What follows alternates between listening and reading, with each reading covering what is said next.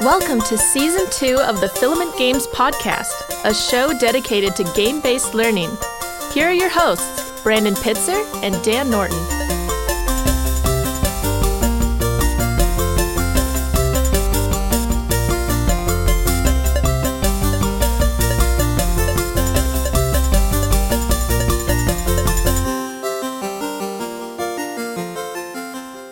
So for today's podcast, this is a retro review podcast. So we are looking at an old school learning game and dissecting it. So the audio content for today's podcast is going to be a little different from the video content. If you actually want to see us playing through the game, see the features of the game that we're actually talking about, watch everyone in my party die, you're going to want to switch over and look at that video content. If you just want to hear us analyze it and review it, that's the audio. All right. So guys, I just figured out I can do this with my microphone. That's amazing. Right? That's a spring that's on the microphone. Boom. So boom. We no longer need Josh. That's the conclusion we're drawing here. No more sound effects from Josh, just the spring. Yep. Sorry, Josh. See you later. All right. Maybe not. I thought it could be the all-purpose sound effect for comic relief, but it's kind of it's pretty serious. It is actually. It's more like a meditative moment, dirge-like. Yeah, in a way. Think of your own death.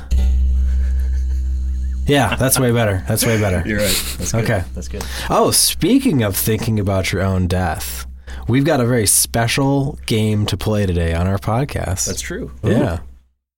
It's Oregon Trail. It's Oregon Trail. Yeah. So let's frame it a little bit. So what today's episode is going to be is the retro review, which is going to involve us going through a learning game that you could qualify as retro and kind of dissecting it from a scholarly game designer perspective and kind of look at the history of the game, how it compares to today's learning game milieu. Yeah. And our special guest presenter for Retro Review, and will be our recurring host. That's right. This is like an editorial column. Yeah. In a way. Yeah, I like that. Yeah. Maybe it could have a sound, like its own song.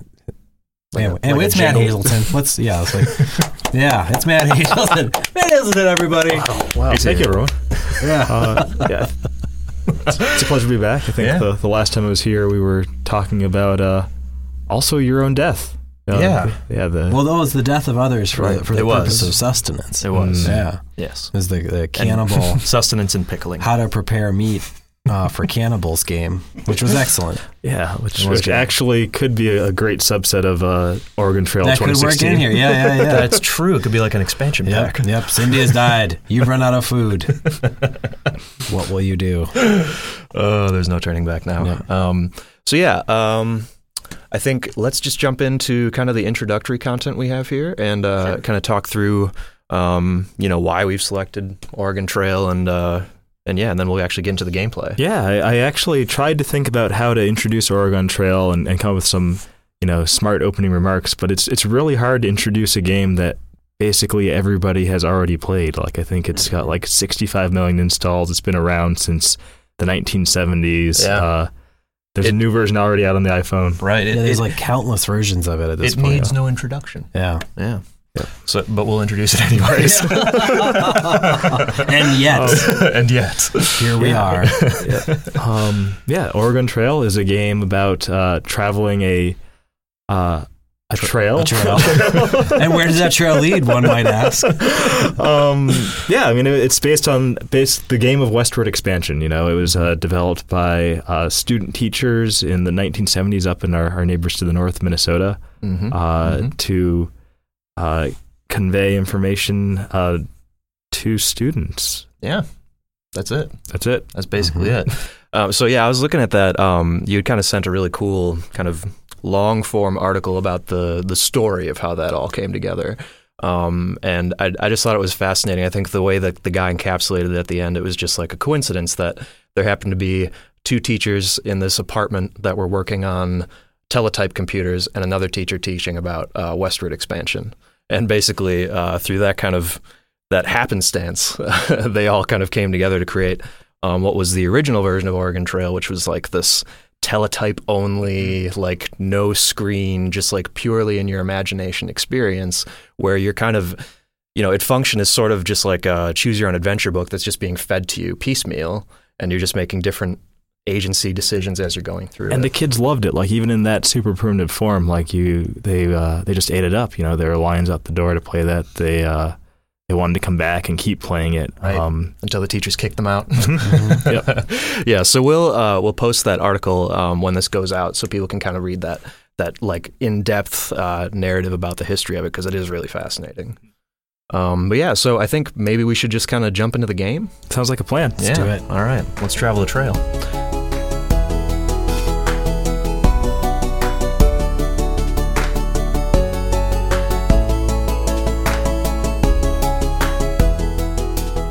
We've just finished playing Oregon Trail. We did. Let's synthesize. Let's bring this all together. Yeah, I think we've all learned that people died on Oregon Trail. Yeah, everybody but me. Or just bankers, generally. Yeah, so the world is stacked in the favor of bankers. That's lesson number 1. Just life in general. Yep. But yeah, so like kind of going down the list here, like where do you think, how does it compare with kind of like modern learning game design, and like where do you think it kind of falls short? Sure. I mean, I think one of the interesting things about Oregon Trail is that it's definitely a particular kind of model of learning game where, like we talked about earlier, the fidelity of each individual part is not necessarily the highest, but it's more of a, it's trying to expose a system. Yeah. And it's interesting to take something that's historical and turn it into a system, but I think it works really well here. And it's actually kind of like what Filament did with Executive Command, where you're simulating the presidency and you talk to Congress and you pass bills, and it's not doing any one of those, and travel to foreign countries, and it's not doing any one of those in any particularly high fidelity, but once you've played it all, you're like, oh, I kind of know what the president does. And once you play Oregon Trail, you're like, I kind of know, what things happened on the trail. Right. It really focuses in on like the decision points, those like little, like literal branching paths in some cases. Yeah. And so I guess like trying to tie it to modern learning game design, like one of the interesting things to think about is like how, like a lot of times when we talk about learning game design in 2016, we talk about assessment, like what it means after you've played the game and how you would evaluate and unpack what you've done and turn it into a multiple choice test or something like that. And I don't know that this game is accessible in that way, and I don't know that it really needs to be, I think. Yeah, I would agree with that. It's like the outcome is very qualitative, you have this appreciation for the hardness of the trail, of like just the sheer amount of natural opposition that these pioneers faced as they were advancing along this path. So beyond that, like, what do you think is like kind of shines about the game? Like, how does it compare against modern design in terms of like what is it really good at? I mean, one of the things I think is really interesting is that the game has a very open approach to death. It does. That I think you would have a hard time making a contemporary learning game for the use in the classroom that dealt with characters dying. Yeah, it's fairly blasé about mortality, isn't it? Yeah. and I think even if you were to make another historical game where fatalities were a big deal, I think it would be considered pretty controversial. But this game is just kind of, most people remember that as like one of their favorite things. Right. So. Right. Yeah, that's the first thing that anyone talks about is like, who died of dysentery in the game. Yeah. Nobody knows what dysentery is.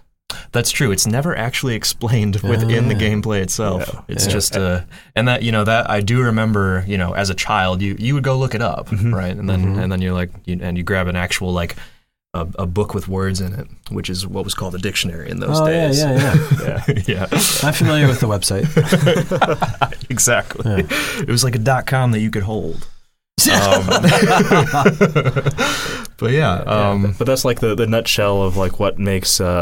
What's kind of interesting with this game is like it's a game where everybody knows you could get dysentery on the Oregon Trail, but nobody really knows what dysentery is. Right. And maybe that's okay. Right. Right. And that is it goes right back to what you're saying about how there are things that are simulated at a higher level, kind of brushed over in a way.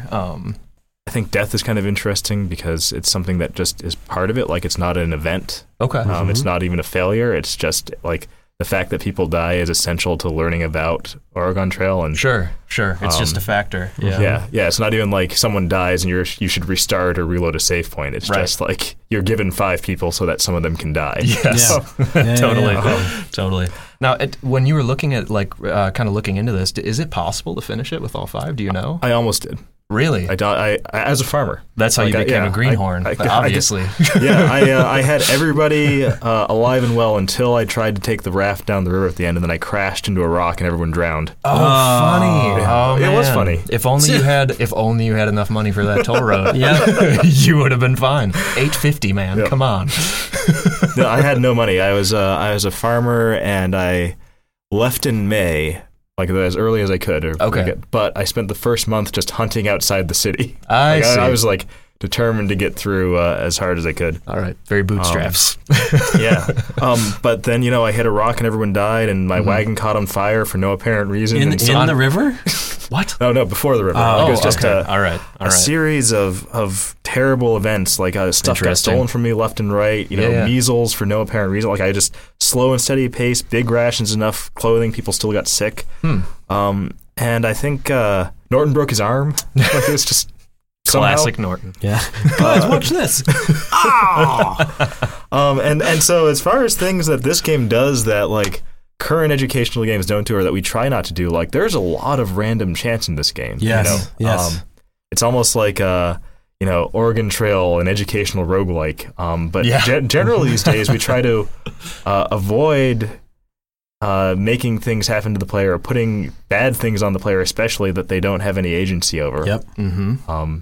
And this game sort of revels in that because that's part of the learning objective. It's just bad things will happen to you. Exactly. Yeah. Out of nowhere. Right. And I think it's important to the experience of the game for it to have that, like that random hardship just landing in your lap now and again. It's like, and I think, using the example again of executive command, though, there is some element of that, right? Like there's like declarations of war that you have no agency over that kind of just are imposed on you and you have to react to that.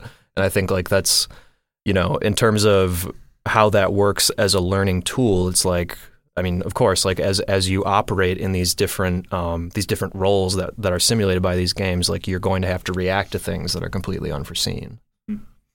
So, yeah, it's like, especially here, it's like something happens to you, and maybe you can stop for a few days, and maybe you can get some more food, but ultimately, like you're just flipping the dice every time as to whether or not someone's going to fall off the back of the wagon and never be seen again. That's true. There's not like apples to apples, like you make this decision as a reaction and the outcome is improved. Exactly. Yep. And that's another part is that in addition to having a lot of randomness in the game, a lot of those systems are pretty obfuscated from the player. Like a lot of games these days, like you want to know what the numbers are under the hood, but here it's just like somebody's sick.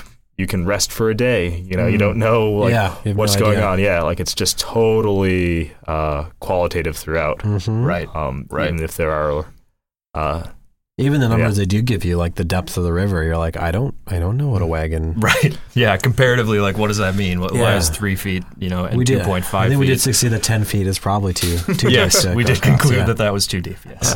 Yeah. And so like I'm trying to decide if I think that's a good learning game design or not, or if it's just like if this is one of those cases where what would usually be something we'd try to not do actually just in a weird way supports this very open-ended set of learning objectives, because usually we sit down and we're like, you should be able to learn something, like learn the content pretty immediately, and here it's like you have to, like you play through the whole thing and then you have to like almost play through it again, knowing what you've learned to really like actually enact it. That is kind of what makes it sort of a roguelike. Yeah.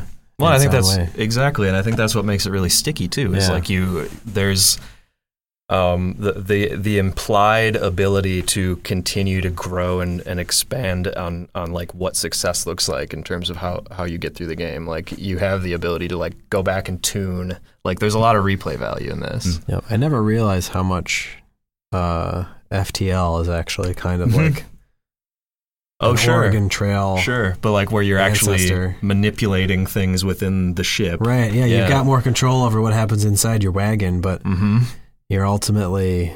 it's kind of Oregon Trail, isn't it? It is. Huh. Wow. I hadn't thought of that. Yep. FTL, there was a game called Convoy that came out a few months back, maybe a year ago, that's basically like Mad Max Oregon Trail. Oh, sweet. There's the game Oregon Trail, Yes, which is a pretty direct successor. Okay. But, now, what's that one about? Zombies. Okay. It's Oregon Trail in a station wagon with zombies. And, Oh, nice. All right. Yeah. And so like there's a lot of stuff in this game that still stands up as like successful commercial game design techniques. Right. Right. But they are very particular. They appeal to a very particular branch. Like they are not, game design choices that appeal to people writ large. And yet, Oregon Trail has a real, genuine place in sort of the pop culture pantheon. Like you can buy T-shirts that say "You have died of dysentery" on them. That's true. That's true. And I wonder what it is about this game that sort of, puts it in that place in people's hearts. Yeah, that's interesting. I mean, it's. I think like. To me, it's just the impulse. Like, I want to go back now and see if I could get at least one of you to live through the trip. Oh, that's nice. I feel like if I just I want to ask you to choose, Brandon. I mean, exactly. And I just set the standard just a little bit higher for what I was able to accomplish. But yeah. Anyways, so what other kind of thinking about like. What other ideas you might have to improve the game for like for 2016? Oregon Trail 2016. What would it be? Yeah, what would you do to make it modern? Gosh, like I think the biggest knock that I had against it, this sort of snuck up on me yesterday and watching you play it again, is that you're kind of doing the same thing for 100 turns in a row. Right.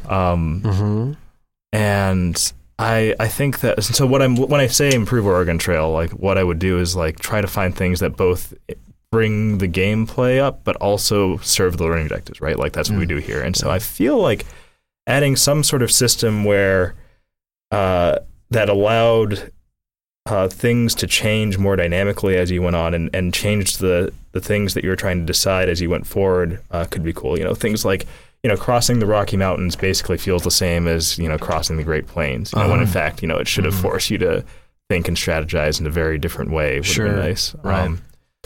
As an aside, one thing that I like thought would have been, I don't know, an interesting thing to learn about is like, what the landscape was at that point in terms of like territories. So like not only like U.S. territories and like where those are, because there's no indication of what territories you're passing through. There's just like a series of landmarks. And then also like the tribal territories, because it does say when you're crossing that river that a Shoshone native helps you. And it's like, it like hints at this kind of expansive like landscape that you never really get a full picture of. Yeah, I would be willing to wager that not only has obviously technology and graphics evolved since this game was made and we could apply those things, but I bet you the research on the Oregon Trail has evolved. I bet you there's all kinds of interesting new things that we know about that time and place that we could engineer into the game. Right. Yeah, it's crazy to think about, but it's like these guys started this, 1971? Game's almost 50 years old. Yeah. That's ridiculous. It was started just about only 100 years after the actual Oregon Trail was, up and running. Yeah. That's nuts. Whoa. Yeah. Whoa. We're old. That's a crazy way to think about it. Yeah, it was 1861 was like the heyday of Oregon Trail. So it was possible for someone to have been on the Oregon Trail, to play the Oregon Trail, and be like, it wasn't like that. They'll be like, I'm 103 years old. But that's fascinating. It never occurred to me.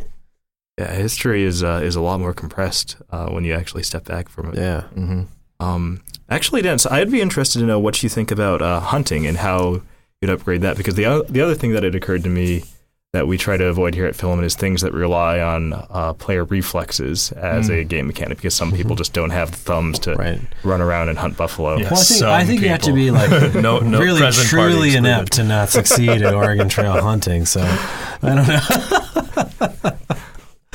Yeah, no, I mean, I'm only okay. You essentially nailed that very correctly. Ideally, it would be fun to re-engineer the hunting game so that something that you knew about the environment or what you were hunting would increase your odds of likelihood. So we could leverage knowledge rather than twitch skill would be a cool way to make hunting better. Yeah. I remember the version I played in school was much more like a shooting gallery. Like you were behind some bushes. And animals would just kind of cross in front of you like in a 2D plane. Yep. Clearly, I struggle with the isometric approach. Simulating the extension of the American buffalo. Yes, exactly. Yeah, sad. Oh, sad. Too real. That's real. But yeah, I mean, I think like trapping would be interesting too. Like sure. that to me is like probably a more realistic method for capturing some of these animals, and that's completely left aside. Yeah.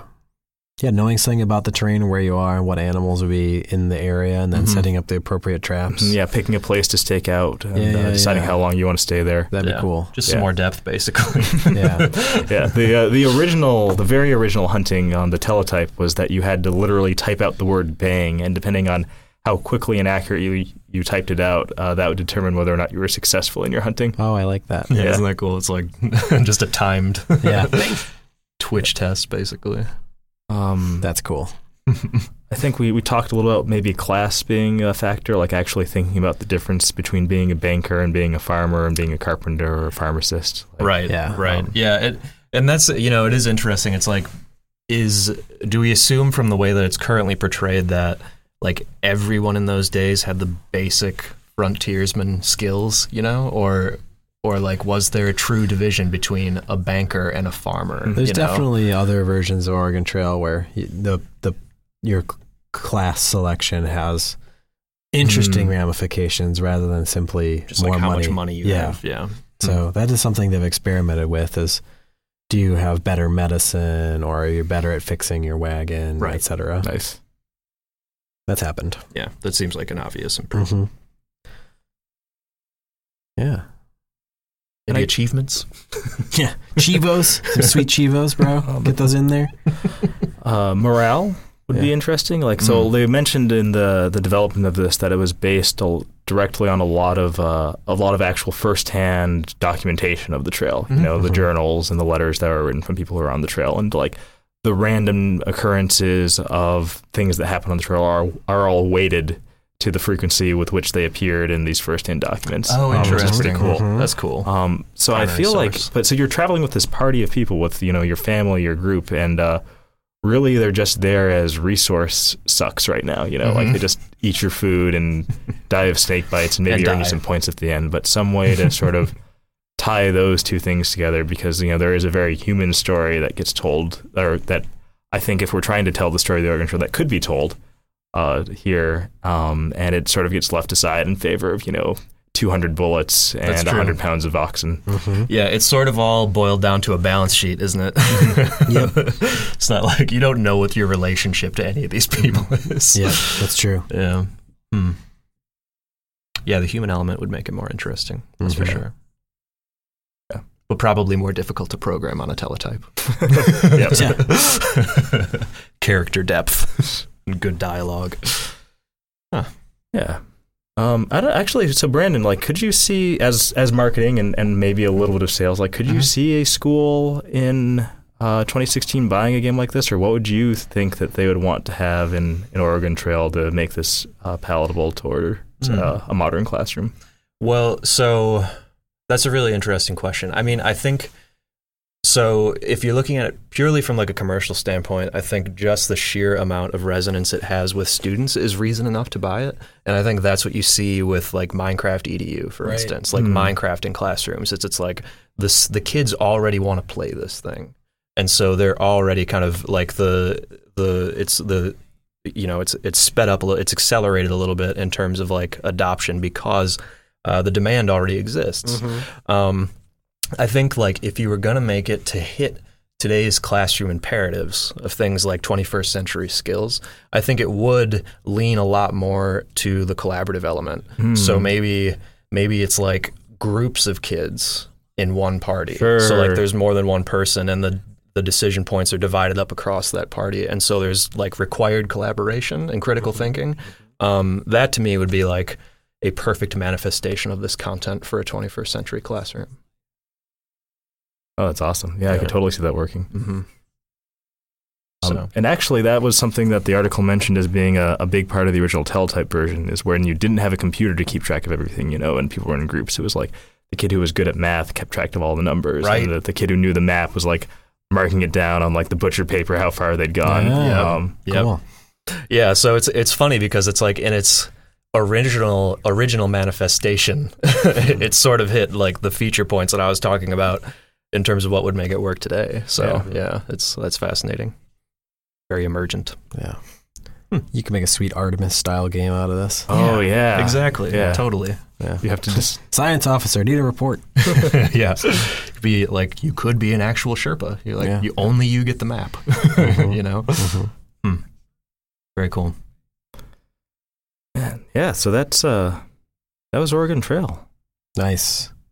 All right, man. Well, thank you so much for getting this one served up for us. Do you know what's next for Retro Review? Yeah, so we took a survey. Next? I think Carmen Sandiego might be coming up, and nice. Maybe a cameo appearance by Number Munchers is the other one. So these are all games that when I tell people who aren't in the industry that I make educational games, they go, oh, like Oregon Trail. Like X, yes. Oh, like Math Blasters. Right. Oh, like Carmen Sandiego. Okay. Yeah, these are they're sort of like the marquee iconic learning games. And yeah, I'm sure, as we advance through more episodes, we'll get more and more obscure with our tastes. Try to kind of pull back the curtain on some lesser known titles. Yeah, well, I hope I get to play the Carmen Sandiego. Can we switch for that one? Totally. That would be great. Yeah, there's a lot of pressure. I want to mock your lack of skill. Yeah, let's do it. Cool. All right. Well, I think that's pretty much everything for today. So, we'll see you next time. Yep. Awesome. Yeah, that was great. Yeah, thank you so much. Cool. Yeah. Thank you. Thanks, guys. More soon. Yeah. Thanks for listening to the Filament Games podcast. If you'd like to hear more about games, game-based learning, and what goes on inside our studio, subscribe today on iTunes or Stitcher.